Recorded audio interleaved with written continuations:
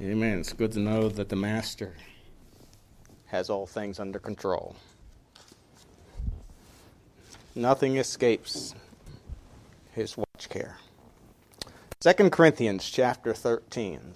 2 Corinthians chapter 13.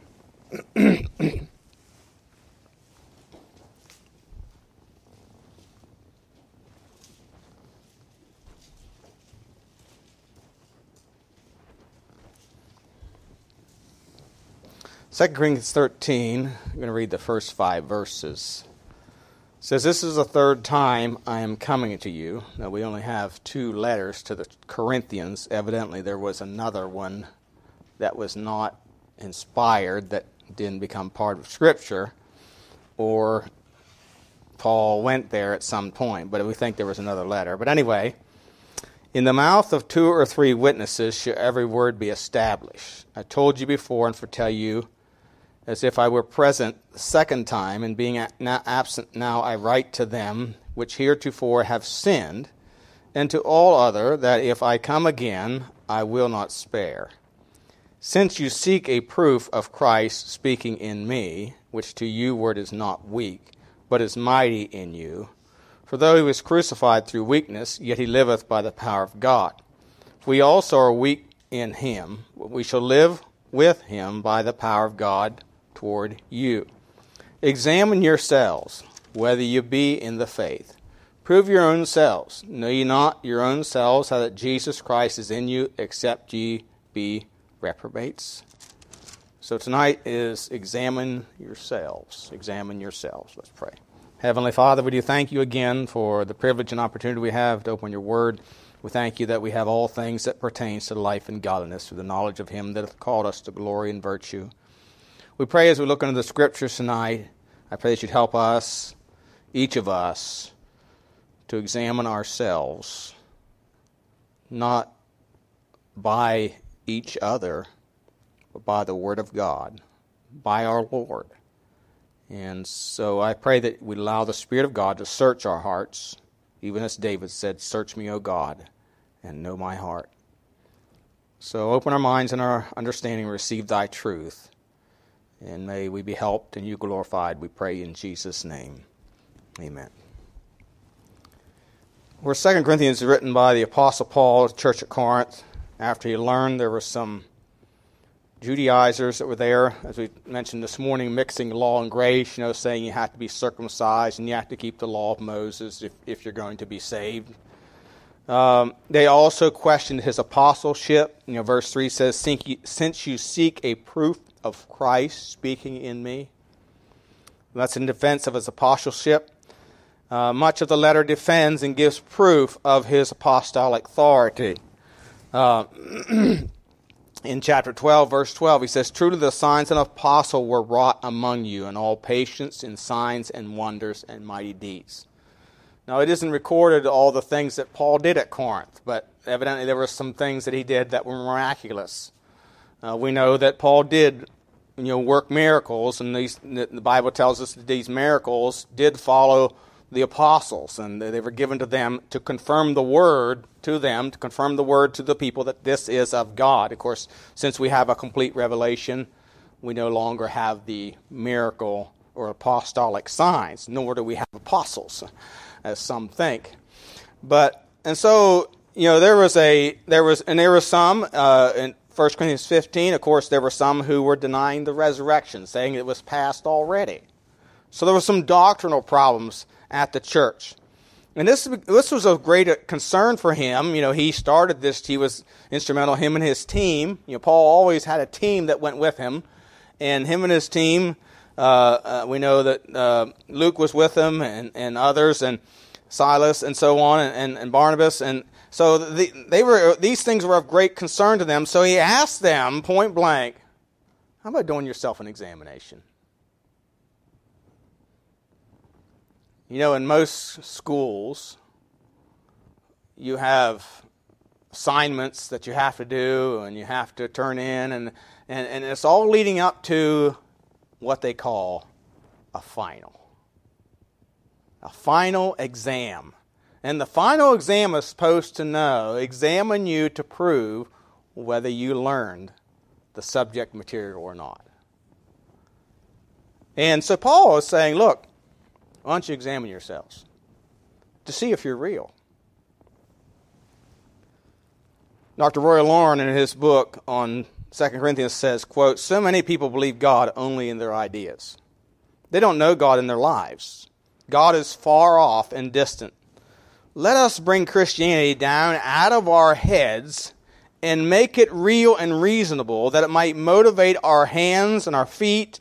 After all, it is a life for service and a way to walk, unquote, or a way to live. So it says this morning, Jesus said, except you eat of me and live by me. So if you love the Lord, you're going to keep His commandment. There's going to be a walk that demonstrates that. And so the idea Paul is saying, when you examine yourselves, okay, examine yourselves. Is there evidence in your life that you really are a child of God? Does it show? The word examine here means to try, to test one's faith, one's virtue or character. The devil tempted Jesus. He tried him. He tried him. And really, what that temptation proved to the devil was that the devil couldn't control or bring Jesus under his power, because He is the Son of God. He threw every temptation at him. If you and I would have been tempted with the things Jesus was tempted with, hadn't eaten for 40 days, and He said, well, turn these stones into bread. I'm sure He was starving to death, as we'd say, if we'd go out without eating for a day, we'd say, I'm starving to death. He was 40 days without eating. He says, turn these stones into bread, if thou be the Son of God. He simply said, man shall not live by bread alone, but by every word that proceedeth out of the mouth of God shall man live. He offered him all the kingdoms of the world. Boy, what if somebody offered you all the kingdoms of the world? I don't know, the way the world looks right now. But somebody offered you control of all the things of the world, and you could straighten it out. At least you think you could. Remember, you're dealing with sinful people. But if you were offered all the kingdoms of the world, all the wealth, so with that comes all the wealth of the world, all the power of the world. But Jesus didn't submit to that. So the purpose of the examination is to know the reality of our salvation experience. 1 John 5:13 says, these things have I written unto you that believe in the name of the Son of God, that ye may know that ye have eternal life, and that ye may believe on the name of the Son of God. God wants us to know. He's given us His Word so that we can know. This is the record that God hath given to us eternal life, and this life is in the Son. He that hath the Son hath life. He that hath not the Son of God hath not life. 1 John 5:11 through 12. And so, do we know the reality of our salvation experience? Jesus told Nicodemus in John 3, you must be born again. And we know that salvation, according to Acts 20:21, is by repentance and faith. Repentance is really submission to God, that we have sinned against God. Our sin is against God, and we have offended a holy God, and we're willing to accept the condemnation of God, and we justly deserve that condemnation. When a person repents, they don't say, but, I'm not that bad. Well, if you're comparing to your neighbor, you may not be. But if you're comparing to God, you are. You and I are unclean things. So it's a surrender. It's really a surrender of our will. A surrender of our will. In 1 Peter 3, in verse 21, 1 Peter 3, in verse 21, Peter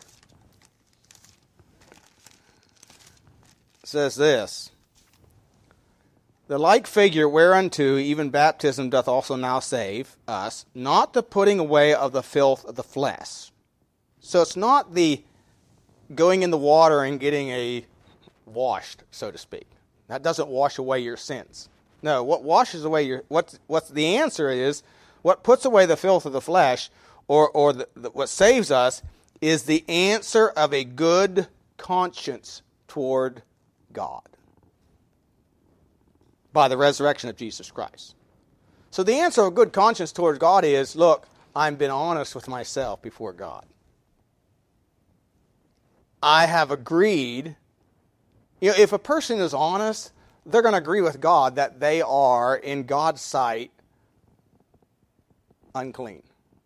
As an unclean thing. We're all our righteousnesses are as filthy rags, Isaiah tells us. That's really what repentance is. A repentant attitude or a repentant spirit will be one who allows, who will be willing to allow God to examine them. And when you're willing to allow God to examine you, and you're willing to allow a church to examine you. A relative of mine is in the ministry. He's talking about a missionary they were working with. I think it was out of their church. And he said he was having some problems with him. He didn't want really any oversight. Or he didn't want to have his life examined. He was kind of, he didn't want that. And I said to him, well, as far as I'm concerned, if a person's going to go into the ministry, if they aren't willing to have their life examined, they're not ready to go into the ministry. They're not ready for that. Because they haven't humbled themselves. They ain't willing to have their lives examined. There's a pretty scrutinous examination if you're going to be in the ministry in 1 Timothy chapter 3. Titus chapter 1. And if you aren't willing to submit to that, there's a repentance problem. There's an attitude problem here. A will problem. And a repentance is a surrender or a change of the will that brings forth actions, a change of action. Of course, faith is trust or dependence upon Christ alone for salvation. It is only Christ that can save us from his sin. And this faith is, we have to simply take him at his word.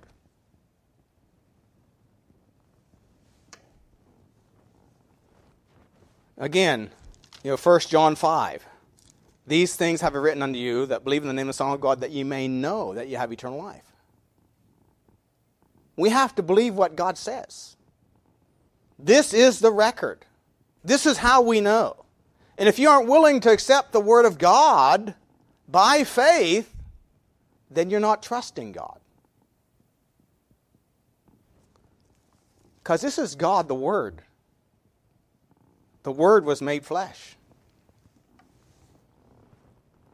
It's not a matter of feelings, it's a matter of what saith the Lord. So we think about this examination. We've got to be willing to examine. That's the purpose of the examination, to know. Here's the process. Verse 5. Examine yourselves whether you be in your faith. Prove your own selves. Sort of like going to court. If you were accused of something or arrested for something, and you're going to go to court, what do you need in court to defend yourself? You need evidence and witnesses. That's what you need. You need evidence. And we are to test our experience, our salvation experience, not on our feelings, but again, by the Word of God. Do we have, some questions that would be, scriptural. Do we have the witness of the Spirit? In 1 John chapter 4. 1 John chapter 4 and verse 13. 1 John 4 and verse 13, the Bible says, Hereby know we that we dwell in him, and he in us, because he hath given us of his Spirit. He's given us of his Spirit. Chapter 5, verse 10. He that believeth on the Son of God hath the witness in himself. He that believeth not God hath made him a liar, because he believeth not the record that God gave his Son. So if you don't believe the record, what you're really saying is, God, you're a liar. I don't believe you.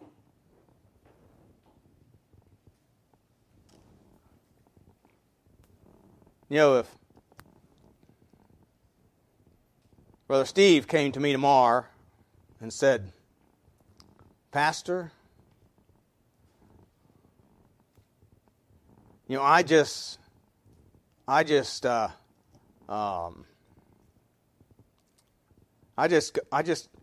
million. Now, I know that sounds far-fetched.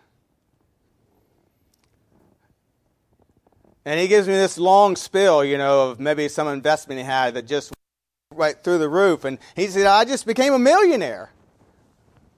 And I got one of two choices. I could say, that's great. Or I could say, I don't believe you.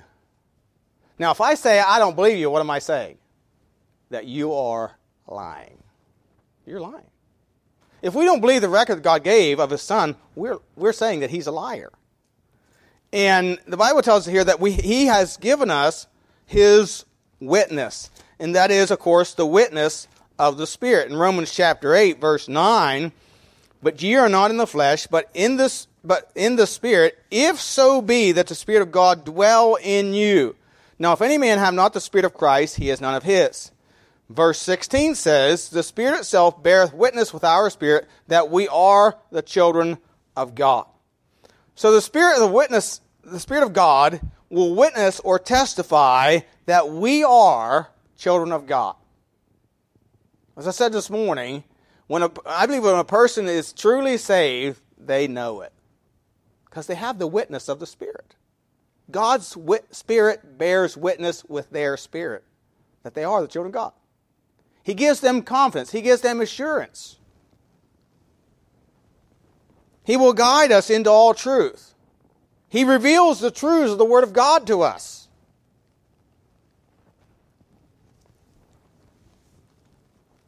And so, we ought to have this witness of the Spirit. John also says in chapter 2, in verse 20, but ye have an unction of the Holy One, and ye know all things. Verse 27, but the anointing, again speaking of the Spirit of God, which ye have received of him abideth in you, need not that any man teach you, but as the same anointing teacheth you of all things, and is truth, and is no lie, and even as it hath taught you, ye shall abide in him.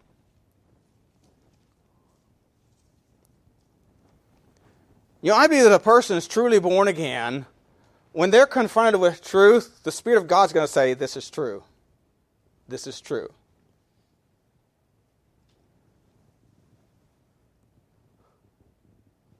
And when they see error or hear error, there's going to be a red flag come up.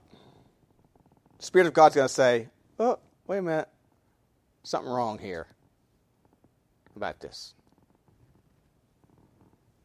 How does it say? They say there's something wrong or something in Denmark. I forget how the saying goes, you know.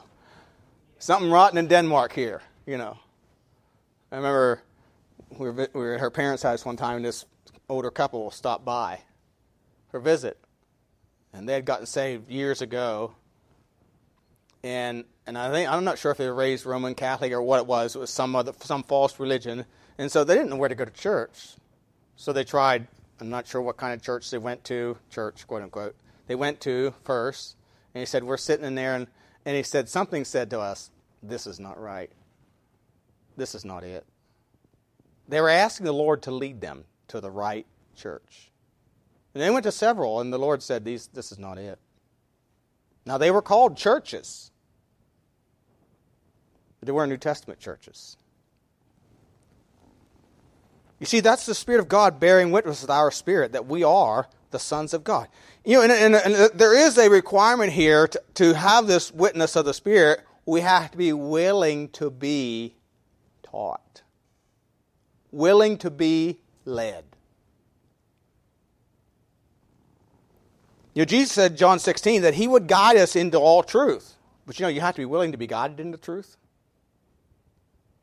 Because you can grieve the Spirit by your stubbornness and unwillingness to do what is right. And so, do you have the witness of the Spirit? Secondly, is there a love for the brethren? Again, he's saying, prove yourselves. 1 John chapter 2, verse 9, the Bible says, he that saith he is in the light, and hateth his brother is in darkness even unto now. He that loveth his brother abideth in the light, and there is none occasion of stumbling in him. But he that hateth his brother is in darkness, and walketh in darkness, and knoweth not whither he goeth, because that darkness hath blinded his eyes. I write unto you, little children, because your sins are forgiven you for his name's sake. So there ought to be a love for the brethren. Chapter 3, verse 14, again, we know we have passed from death unto life because we love the brethren. He that loveth not his brother abideth in death. Whosoever hateth his brother is a murderer, and you know that no murderer hath eternal life abiding in you.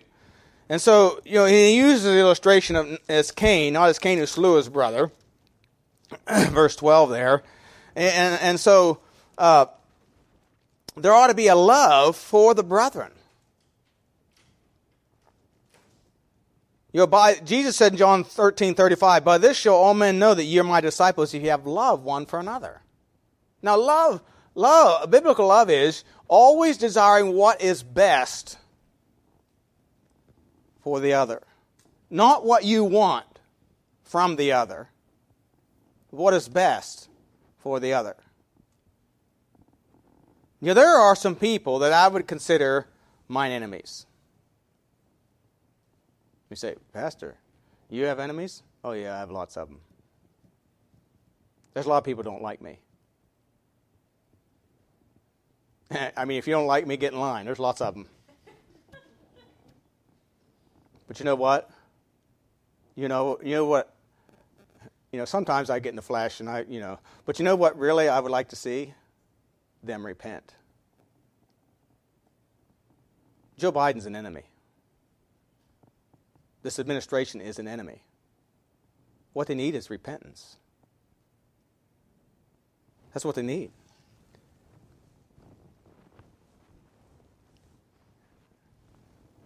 And so there ought to be a love for the brethren. The disciples were known for the love one for another. They worshiped together. They prayed together. They gave together. They ate together. They edified one another. They didn't think evil of each other.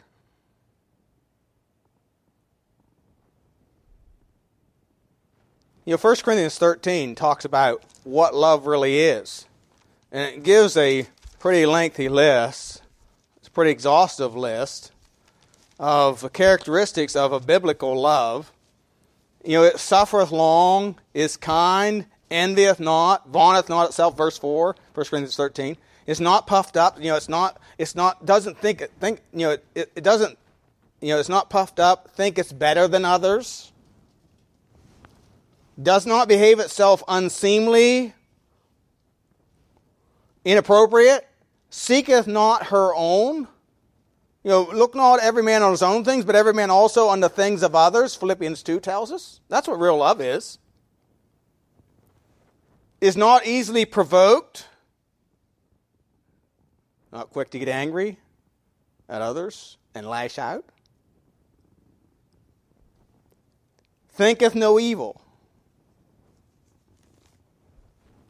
Now, what would you think evil of people? Sort of like I come in here and say, Bradley, I don't know why, you always mow this part over here first, and this over here. Why don't you mow this back here first? That's where it grows the most.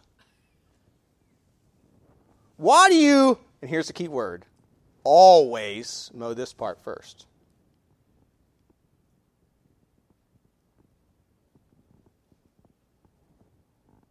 And he may have an answer, I don't know. But I'm not interested in the answer.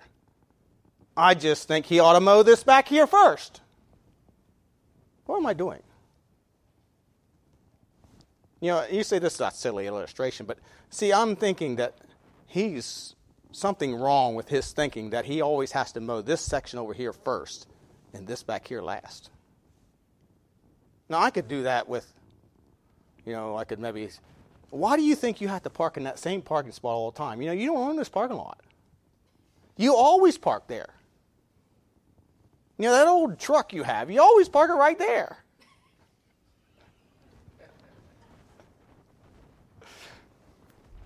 If I did that very long, do you think Brandon and I would get along? Now, there have been times where I've gone to Bradley and said, Bradley, what you did here was not, you need to think about this.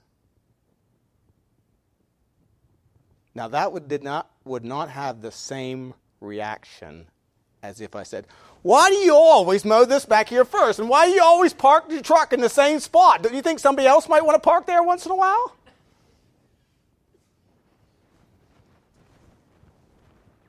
It's fun picking up preacher boys. There ought to be a love for the brethren. And you know what the Bible says? Love covers a multitude of sins. In other words, it doesn't pick each other apart. We were at a shower, bridal wedding shower. It was a wedding shower. It wasn't just a bridal shower. The groom was there too.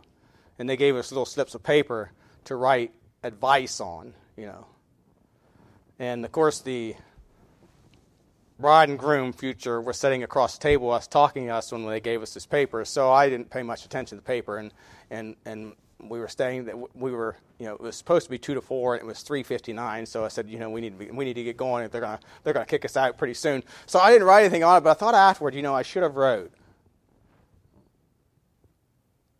Don't ever think evil of each other.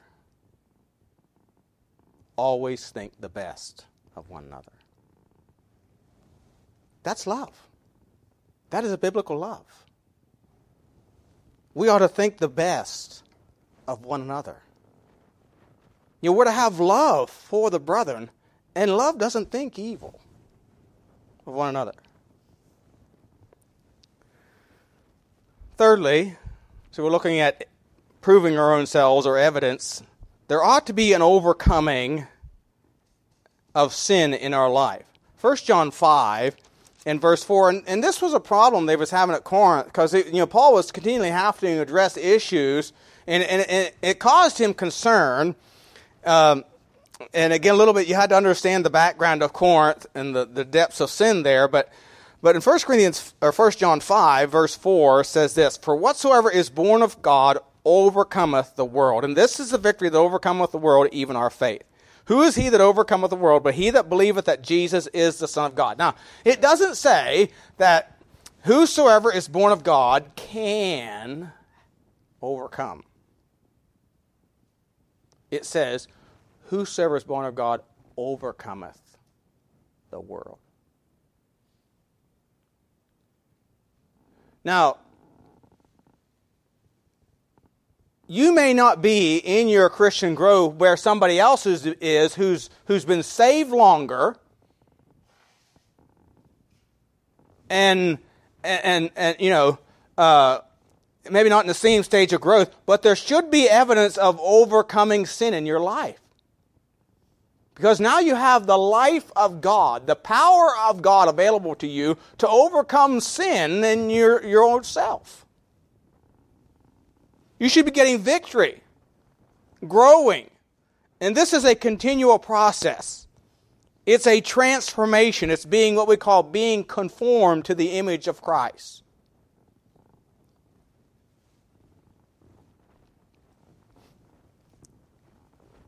And many times it's the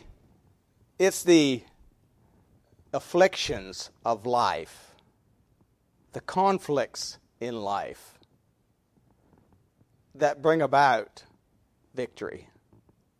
Because it's those things that cause us to stop and examine ourselves. It isn't very often, it isn't typical of people that when everything is going well, they examine everything. Or they examine themselves. Am I doing this right? Oh yeah, I must be, because everything's going well. Maybe and maybe not. I mean, Solomon's kingdom was going well. But was he doing everything right? No, he was not.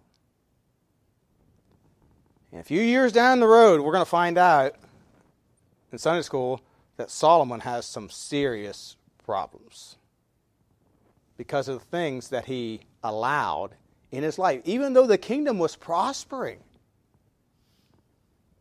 the things he allowed in his life that brought some dire consequences. So we, even when things seem to be going well, but the conflict is oftentimes that we ought to examine ourselves. There ought to be a willingness, a desire to obey God.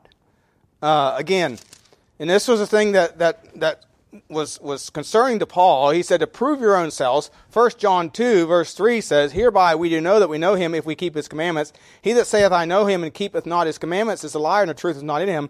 Whoso keepeth his word, in him verily is the love of God perfected. Thereby know we that we are in him. So there's a process of perfection here. If a person is confronted with sin in their life and they say, you know what, you're right.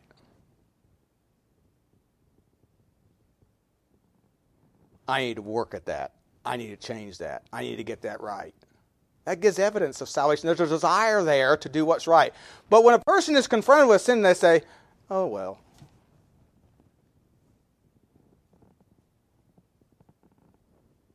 That's your opinion. Well, I don't believe that's what the Bible says. After all, I think it's okay to live together, not married, because my parents have been doing it for 20 years, and they seem to be okay.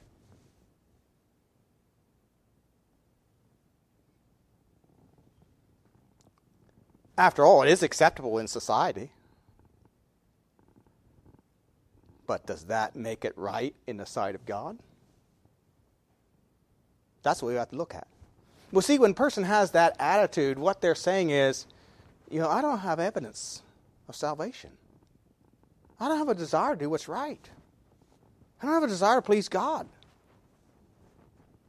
Even in adverse circumstances. Albert Barnes, in his commentary on 2 Corinthians 13 here, says this, quote, the proof of their piety was to be arrived at by faithful examination of their own hearts and lives, by a diligent comparison of their views and feelings with the Word of God, and especially by making trial of it in life. The best way to prove our piety, that is godliness, that's what piety means, is to be subject it to actual trial in various duties and responsibilities in life. A man who wishes to prove an axe, to see whether it is good or not, does not sit down and look at it, or read all the treatises which he can find on axe making and on the properties of iron and steel, valuable as such information would be, but he shoulders the axe, goes into the woods, puts it to trial there. And then he goes on and says, quote, that religion which will enable man to endure persecution for the name of Jesus, to bear calamity without murmuring, to submit to a long series of disappointments and distresses for Christ's sake, is genuine. That religion which will prompt a man unceasingly to a life of prayer and self-denial, which will make him ever conscientious, industrious, and honest, which will enable him to warn sinners of the error of their ways, which will dispose him to seek the friendship of Christians, the salvation of the world, is pure and genuine. That will answer to the purpose. It is like the good axe with which a man can chop all day long, in which there is no flaw, which does not get dull, which answers all the purposes of an axe. Any other religion than this is worthless. Unquote. You see, there ought to be a willingness to endure hardness as a soldier of Jesus Christ. Welcome to the real Christian life. It's not a cakewalk.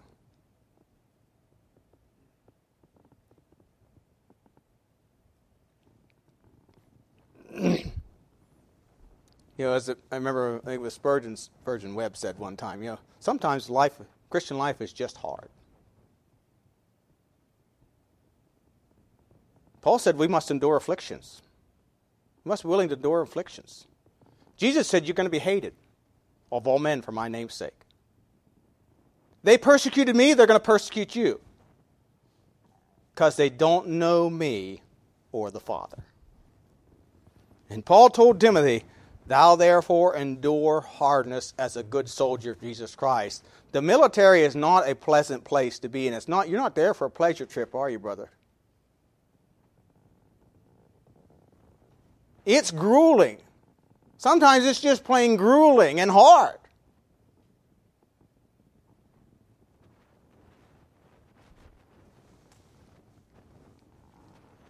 And so we have to have a willingness to obey God, even in difficult times. Thirdly, we ought to examine ourselves. If we are true children of God, we ought to desire to examine ourselves to improve ourselves. We ought not to be satisfied with where we are.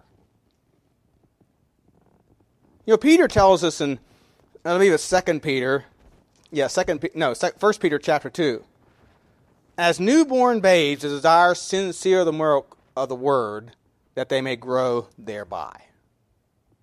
So it's comparing a Christian to a newborn baby that desires milk. How do babies desire milk? With great intensity. Nathan knows. You don't feed that little Garrison, and he is going to let you know.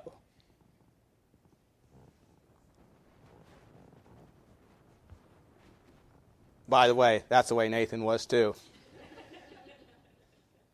And Melinda, and Hannah, and Bethany, and Daniel. You see, a baby desires milk, that they may grow thereby. And if we're a child of God, we ought to desire the milk of the word, that we may grow thereby. We ought not be content just to stay the way we are. If the life of God is in us, we ought to come to hate this old, vile flesh.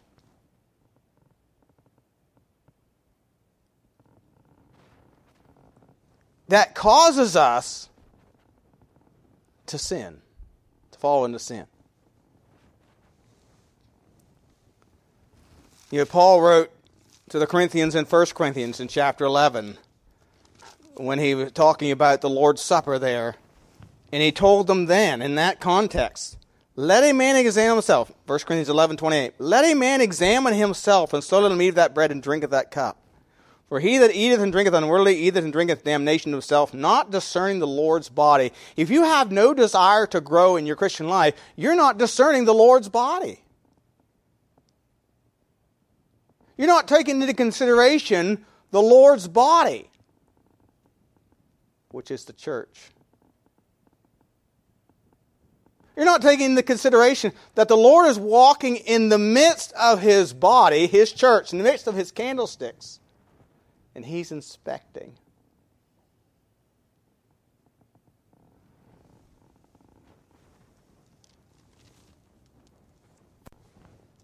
The psalmist said in Psalm 139, verse 23, search me, O God. Know my heart. Not somebody else's. Not my spouse's. Not the guy who was sitting over on the other end of the pew. Not that person I don't like, who I think is always wrong and I'm always right. You see, when we come into the house of God, we ought not say, well, I hope God speaks to so-and-so today. We ought to say, I'm praying that God will speak to me.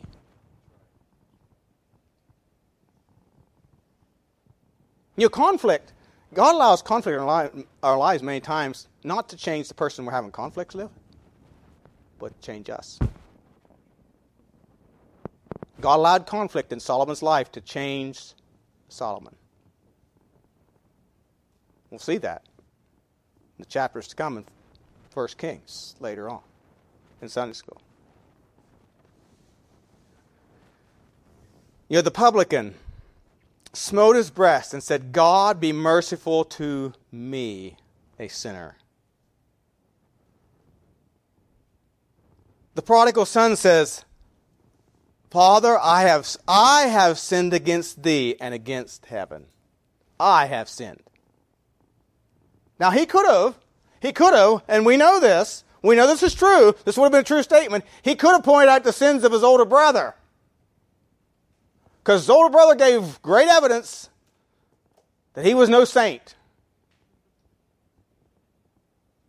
But he didn't say anything about his older brother.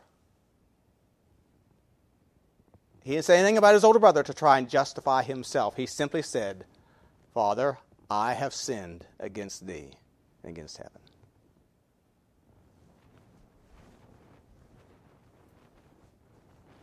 You know, most often we like to point out the sins of others to cover up our own.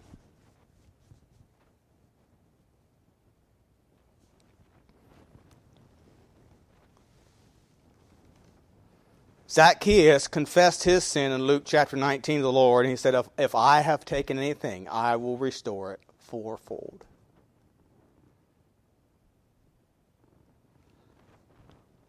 You see, we need to examine ourselves. We need to examine ourselves to improve ourselves. James, in James chapter 1, verses 22 to 25 says this, But ye be ye doers of the word, not hearers only, deceiving your own selves. For if any be a hearer of the word and not a doer, he's like unto a man beholding his natural face in a glass. He beholdeth himself and goeth his way, and straightway forgetteth what manner of man he was. But whoso looketh into the perfect law of liberty, and continueth therein, he being not a forgetful hearer, but a doer of the work, this man shall be blessed in his deed. You look into the Word of God, and you see God, and then you see yourself. See, there's two reasons why you study the Word of God. To reveal God to you, and in doing so, it'll reveal yourself to yourself.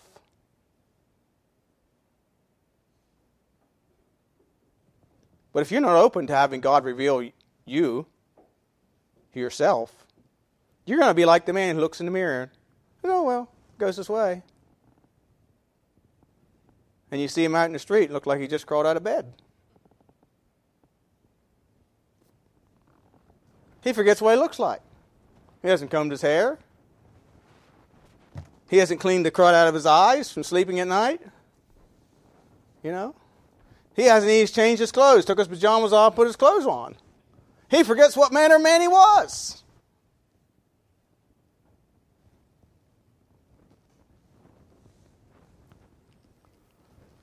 Somebody has said, when I look into the Word of God and see the Son of God, I am changed into the image of God by the Spirit of God for the glory of God. But you know, we have to look at it for ourselves. Lord, we have to be willing to say, Lord, reveal myself to me. And I'll be honest with you, if you do that, you're not going to like what you see. Because we're not half as good looking as we think we are in the sight of God. Now, your wife or your husband might think you're good looking or pretty, but when you look into the mirror of the Word of God, you don't look pretty.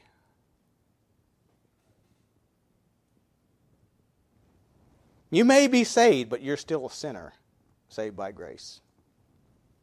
That needs perfecting. That needs growth. We're all there.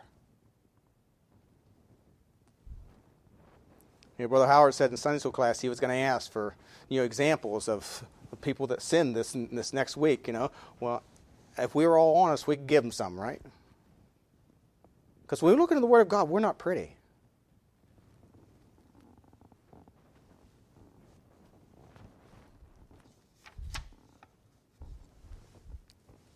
So we need to improve ourselves. We need to examine ourselves. But it's always more interesting and more comfortable to examine someone else. Sort of like the two boys that go to the dentist's office. One boldly says, Mr. Dentist, Mr. Doctor, I have a tooth that needs pulled. But I don't need any anesthetic. You just need to yank it out. The dentist says, okay, show me the tooth. And he says, hey, Willie, show him which tooth it is.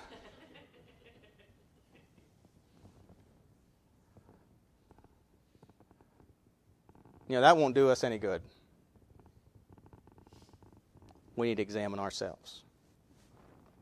Examine ourselves before a holy and righteous God, that he might perfect in us that which lacks, that we might prove our own selves. By the way, I believe this is the way that we know. God gives us assurance when we are willing to obey him. And this is how we know that the Spirit of God dwells in us, when we are willing to allow him to examine ourselves. So examine yourselves. Prove your own selves, whether you be in the faith.